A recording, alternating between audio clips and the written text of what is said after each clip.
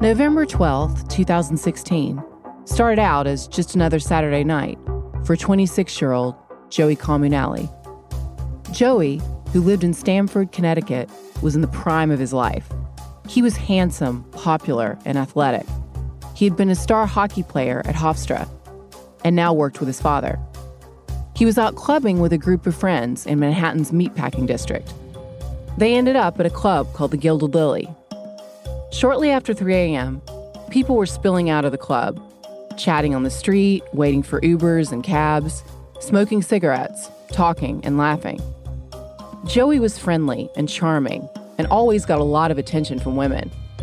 And according to his friend Steven, who was with Joey that night, as they stood there on the street, he noticed that some women were looking at Joey. So Joey started talking to the women and to two other strangers, Larry DeLeon and Max Gemma. Larry and Max had been close friends since they were kids. They were now roommates in Jersey City. Larry worked in real estate. Max was a computer software salesman. Both Larry and his friend and roommate came from well-to-do families, according to 48 Hours. Especially Max. According to news reports, his dad was a former mayor of Oceanport, New Jersey, and had been in business with Jared Kushner. At some point, while they were all talking, Steven borrowed Joey's phone to make a call. But when he got back, his friend was gone. Steven said that Joey had jumped into an Uber with Larry, Max, and the three girls. Larry invited Joey to his friend's apartment in Sutton Place on Manhattan's Upper East Side. So Steven drove with his girlfriend back to Connecticut. He figured he would give his friend's phone back when he next saw him. No big deal, just another funny party story to laugh about later. The three women, Joey, Larry, and Max, showed up at the building, the Grand Sutton at 418 East 59th Street, at around 5 a.m. Larry and Max said they could all party at his friend James Rackover's place. Larry described his friend as the son of a wealthy jeweler to the stars.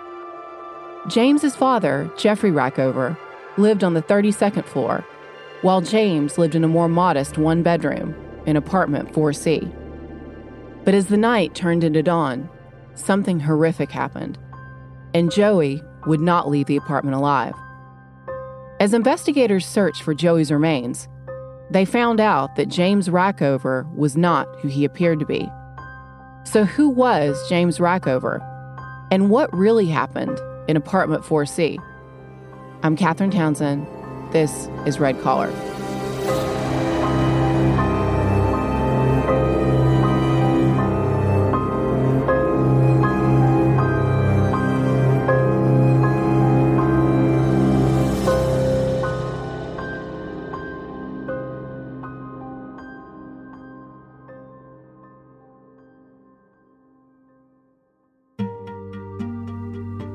By all accounts, Joey got involved with this group strictly by chance.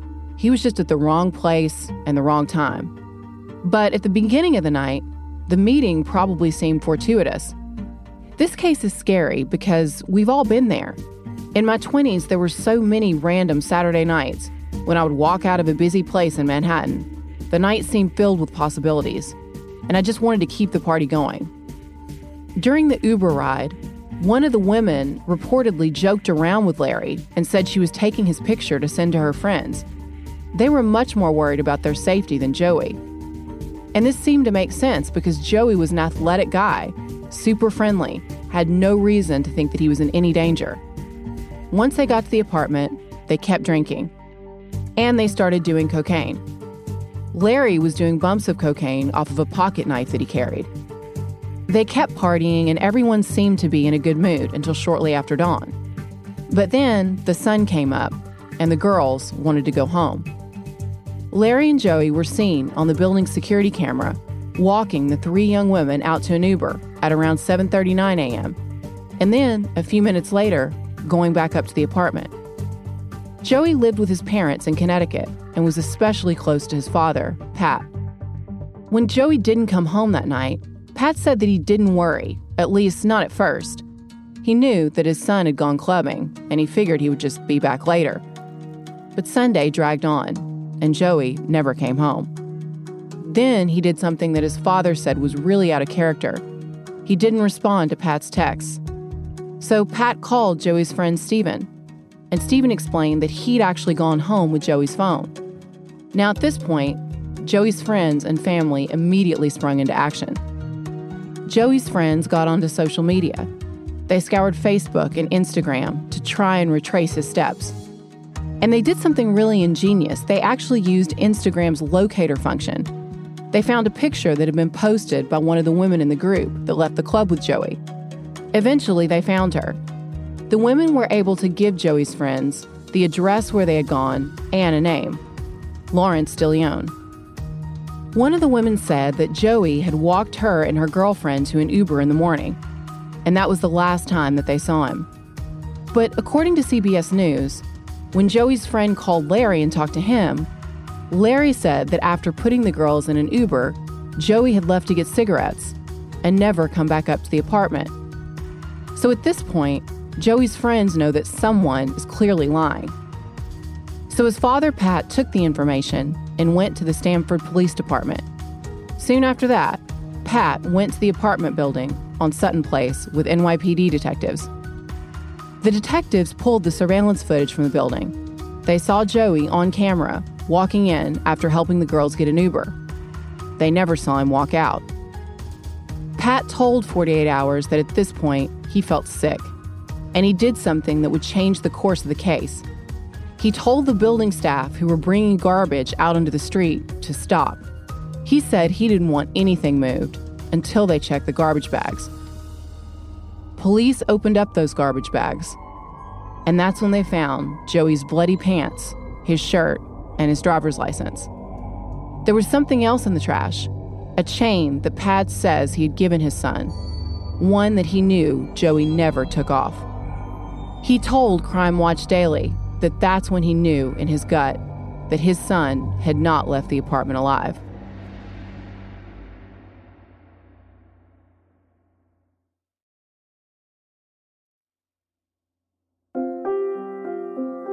Detectives were trying to make sense of what really happened to Joey Comunale in apartment 4C. They were looking at surveillance footage from the Grand Sutton, and detectives began taking a closer look into James Rackover and his father. To understand the story, we have to take a step back. They soon found out that James Rackover was not who he appeared to be. James Rackover was not his birth name.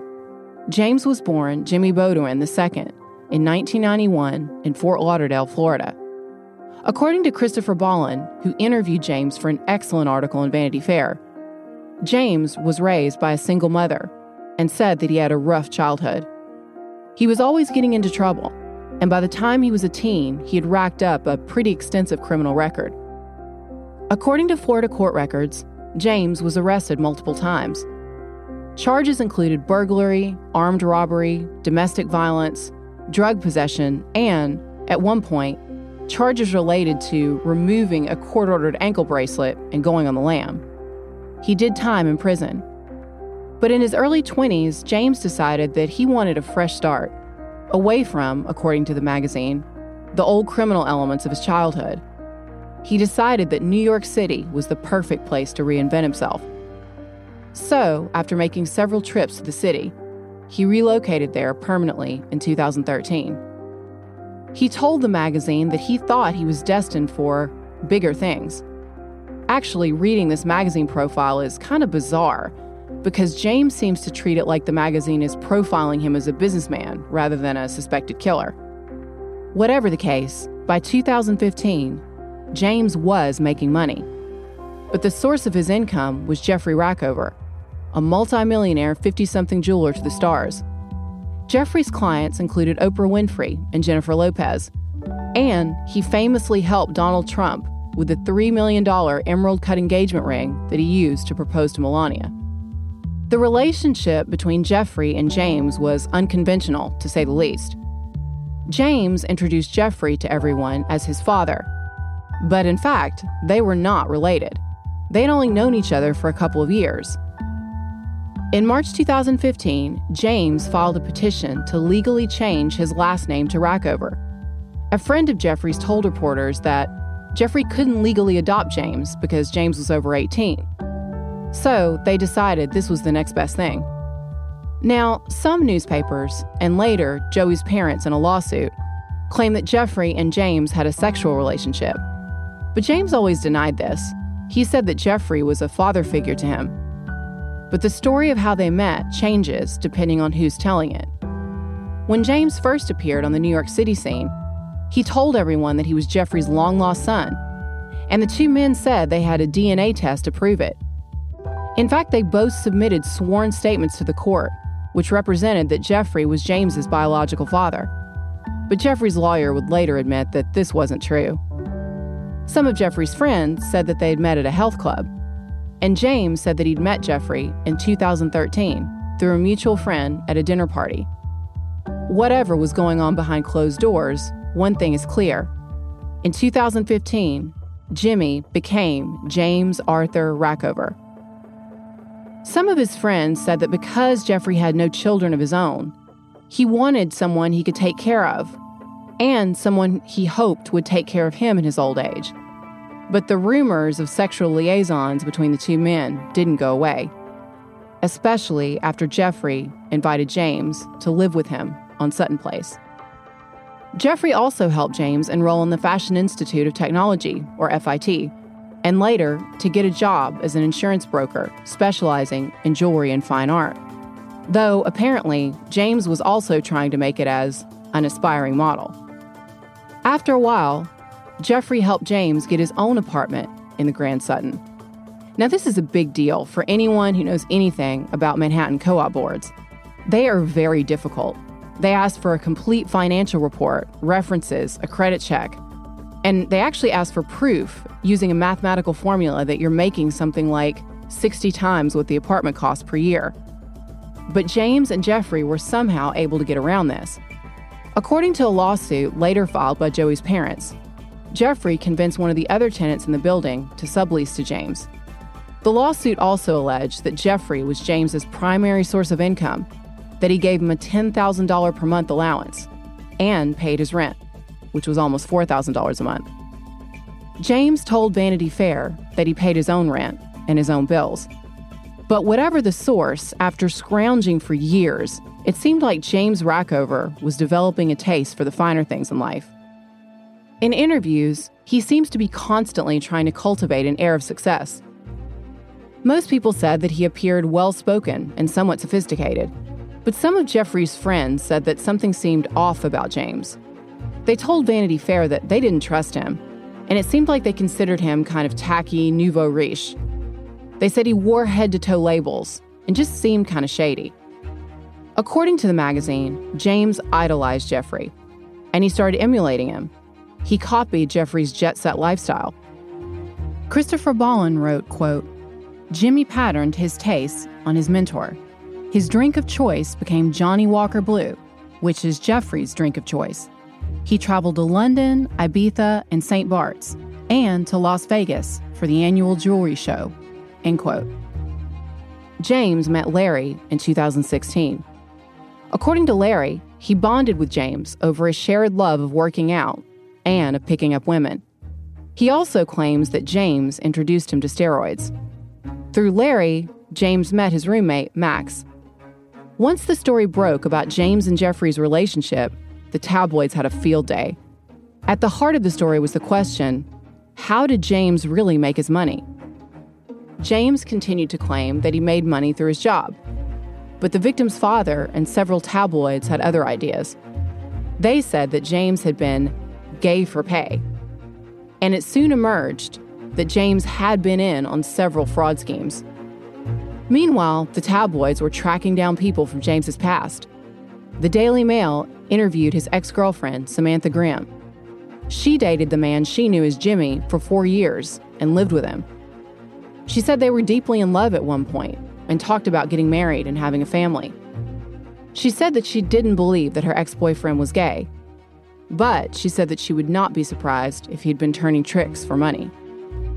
She said that they split up after Jimmy kept getting in trouble with the law. Then she said he kept leaving her alone. He would disappear for trips to New York City and come back with stacks of cash, and no real explanation for how he'd earned it. The couple broke up for good in 2013, and the guy she knew as Jimmy moved away and became James. While police investigated James Rackover, they were also closing in on Larry. Remember, James said that Larry and Joey had left the apartment together, but only Larry came back, according to court papers. But detectives knew he was lying because they had seen Joey walk into the building on camera and not come out. So detectives pulled more surveillance video. That's when they saw a man, thought to be James Rackover, transporting 2 pieces of luggage out of the building with a luggage cart. Detectives also found blood evidence, blood that matched Joey's DNA on the luggage cart James used. They also found traces of blood in James's apartment and in Jeffrey's car. And they had something else. They had E-ZPass records from the car that James was driving. Police believe that James borrowed Jeffrey's Mercedes-Benz to move the body. They figured out that James and Larry, with Joey's body in the trunk, drove down to Lower Manhattan and then went through the Holland Tunnel that led out to New Jersey. Armed with this information, police went to interview Larry. And once he realized all the evidence that police had, he quickly turned on James. Larry said the group had come to James's apartment and kept the all-night party fueled by cocaine. He said they were having a good time. At one point, he said that he and James competed to see who could give the girls the best lap dance. The women actually filmed some of this on their phones, and this footage was later released by police. And in that footage, James can be seen straddling a woman in a chair as he and the women laugh, and the strip club staple song Pony by Genuine is playing in the background. It looked like a bunch of people hanging out and having a good time, knocking back a few drinks. There's absolutely no hint of the horror to come. After Joey and Larry walked the women outside, and shortly after they came back upstairs, a fight broke out. Now, what happened next is the source of a lot of debate. According to Larry, the fight started over cigarettes. He said that Joey had made a comment that irritated him. He basically kind of accused Larry of freeloading. So Larry said he started hitting Joey and didn't stop. Larry said that Joey had made a remark, something like, "James got the cocaine, I got the cigarettes. What have you brought to the table?" Then Larry, who was known for his temper and had been in many bar fights in his day, said that he flew into a rage and attacked Joey. Joey was extremely intoxicated, so he couldn't defend himself. But Larry just kept hitting him, viciously, even after he went down and was unconscious. During all this time, Larry says that Max was asleep on the couch. And though he admitted to attacking Joey, Larry claimed that it was James who killed him.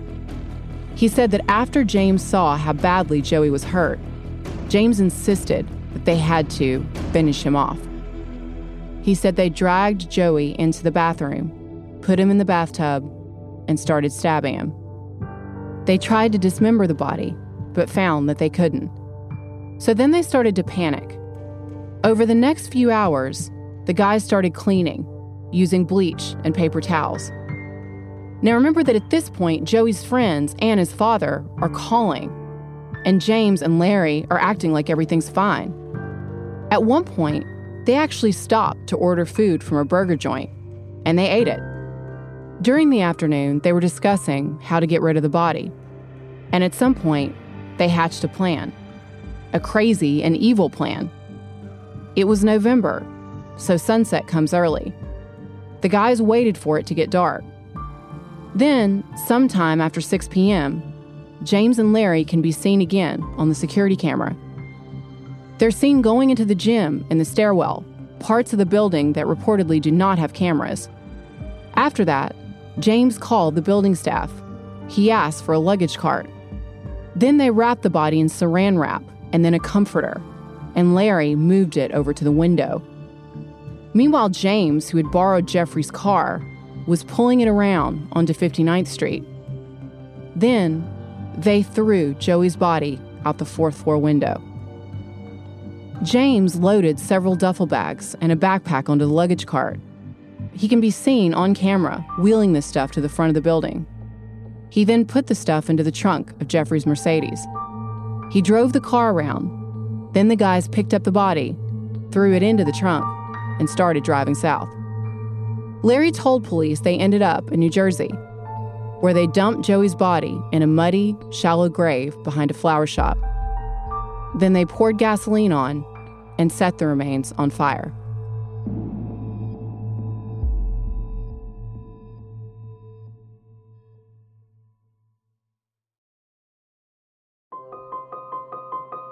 After Larry confessed where they buried Joey's body, police found the remains in the location where Larry directed them. The prosecution would eventually get another break.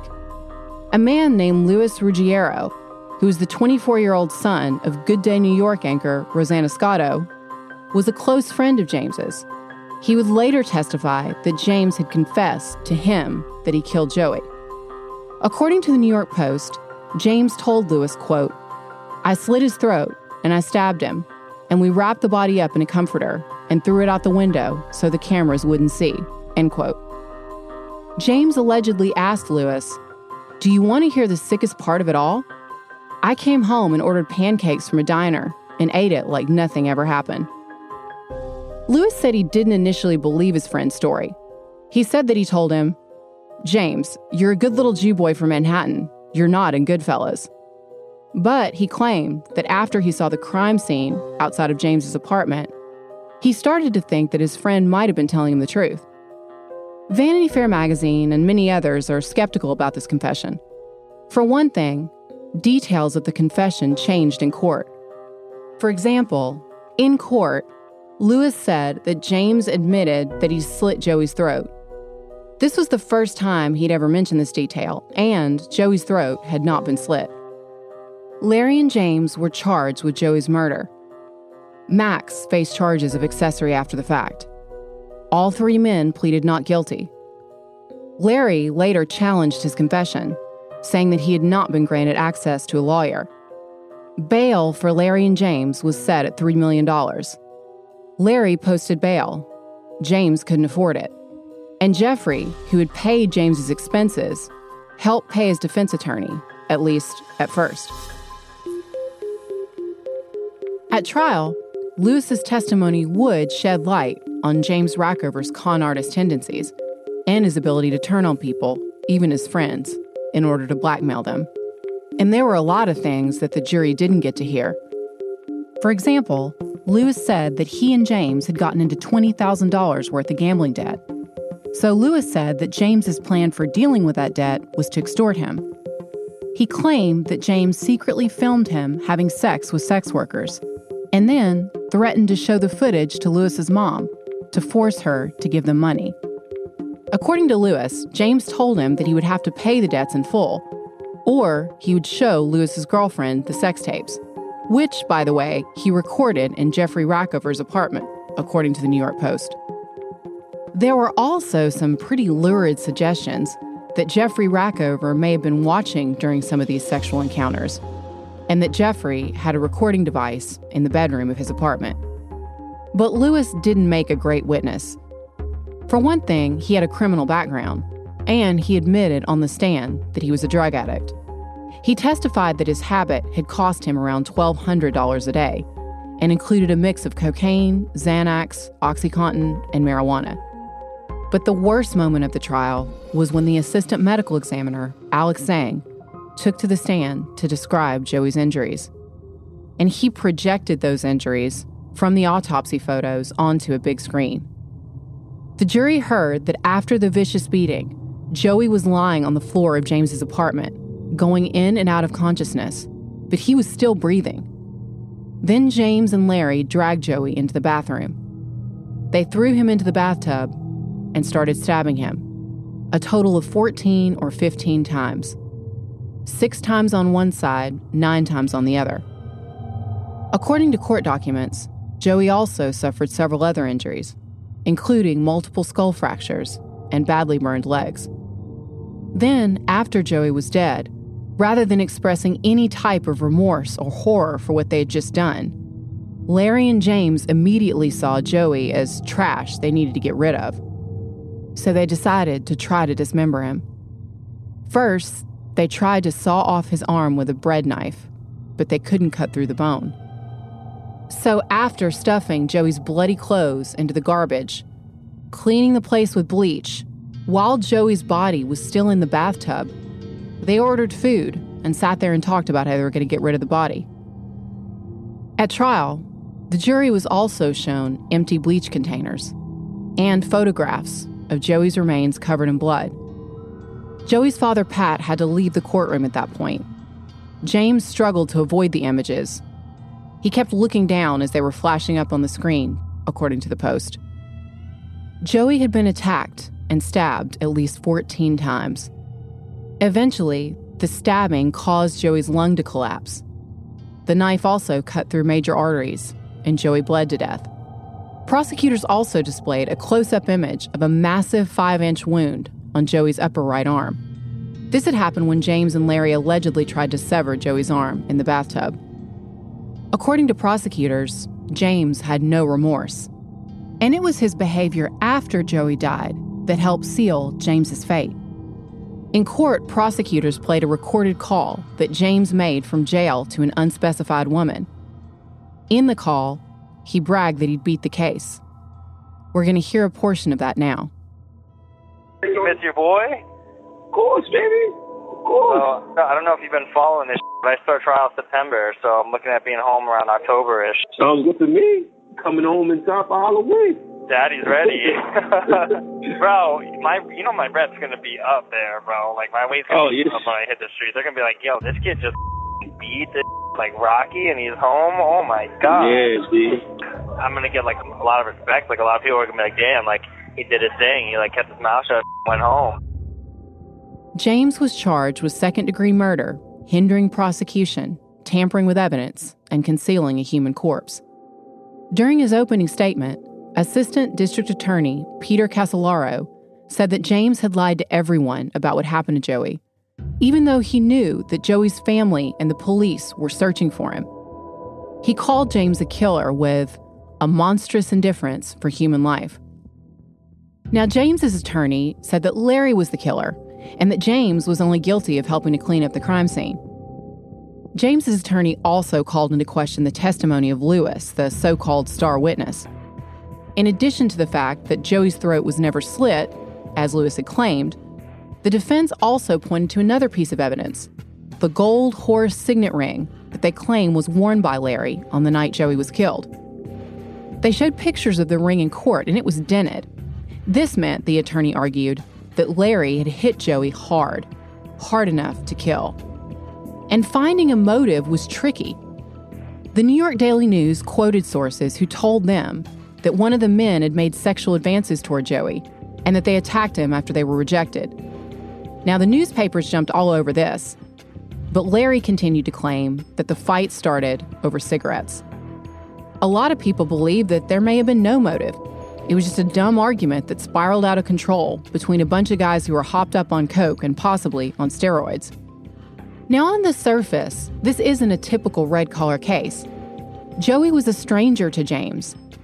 He wasn't someone who knew about James's past as a con artist or who could have revealed a fraud of any kind. But once Joey was injured, James knew that he was a threat to his lifestyle. James probably knew that if Jeffrey found out about the body, he would lose everything.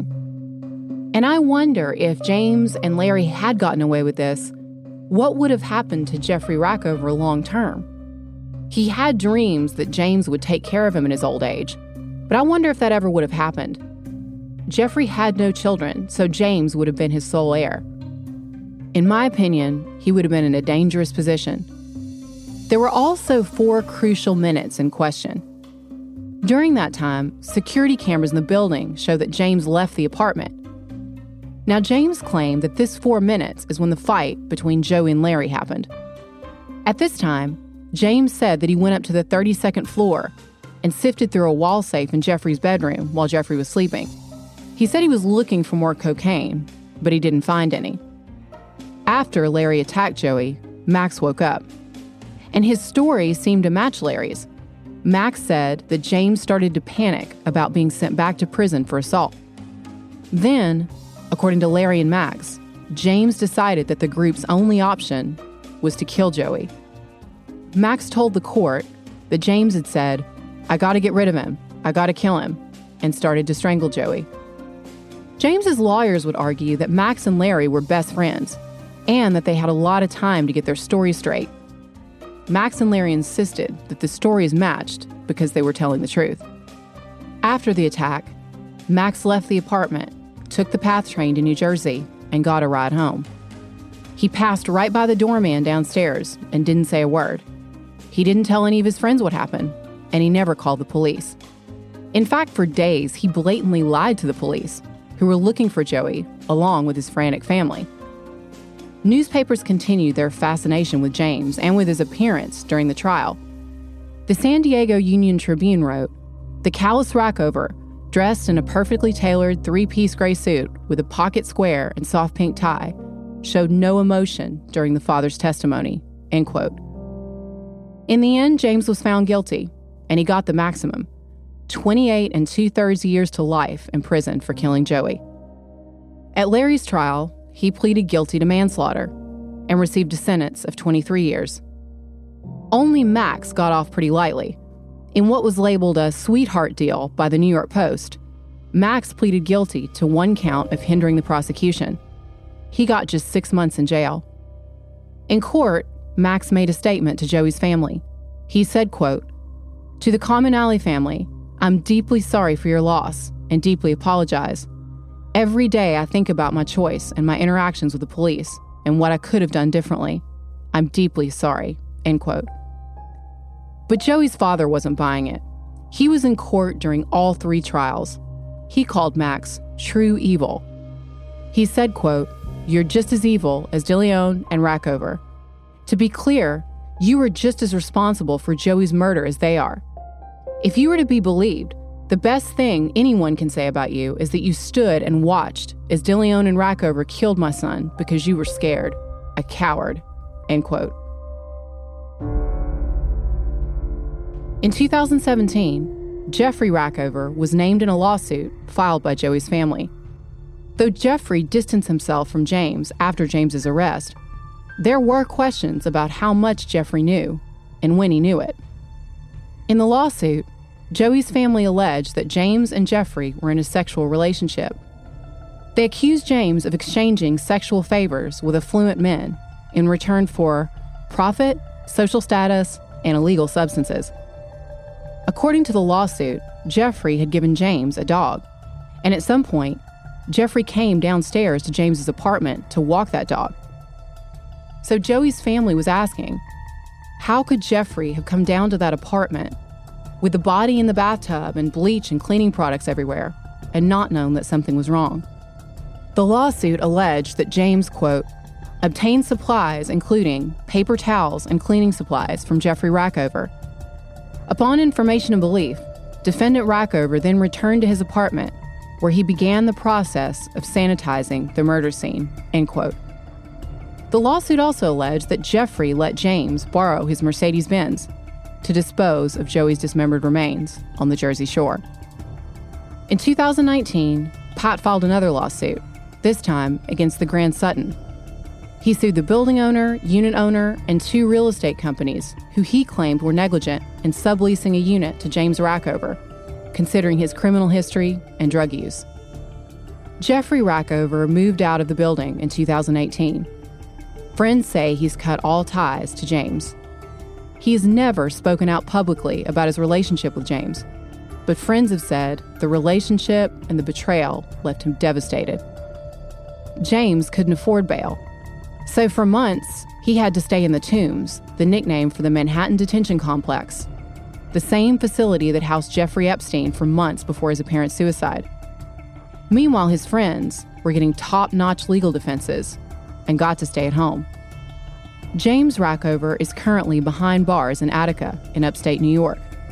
And according to interviews, he still seems to think that he can somehow make a comeback. He acts like he's kind of taking a break from the social scene rather than doing life for murder. He told Vanity Fair, quote, "I thought I'd just be coming back from the Hamptons right now, like a regular cycle of my life," end quote. Luis Ruggiero moved to Los Angeles. According to his LinkedIn profile, he got sober and started working for Five Towns Records, which is described as a record label founded in 2016 by shoe designer Steve Madden. According to Vanity Fair, as of April 2020, Max Gemma was earning an MBA and hopes to go into real estate like his father. Jeffrey Rackover still lives and works as a diamond dealer in Manhattan. And Joey's family continues to live every day remembering their son. His father, Pat, is a hero of this story because if it hadn't been for his quick action, this case may have never been solved. Pat immediately went to that building. He got the security camera footage. He told the porters not to throw the garbage out. If he had waited just one more day, all of that garbage would have been gone. And Larry and James could have said that Joey left the building and never came back. There would have been no security camera footage to prove otherwise. Pat was his son's hero in life and after death. And in my opinion, he made sure that this won't happen to anyone else.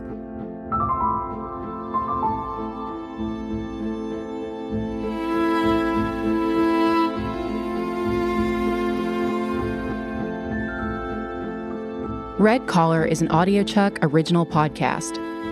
Research and writing by me, Katherine Townsend, with production assistance from Melissa Gostola and Resonate Recordings.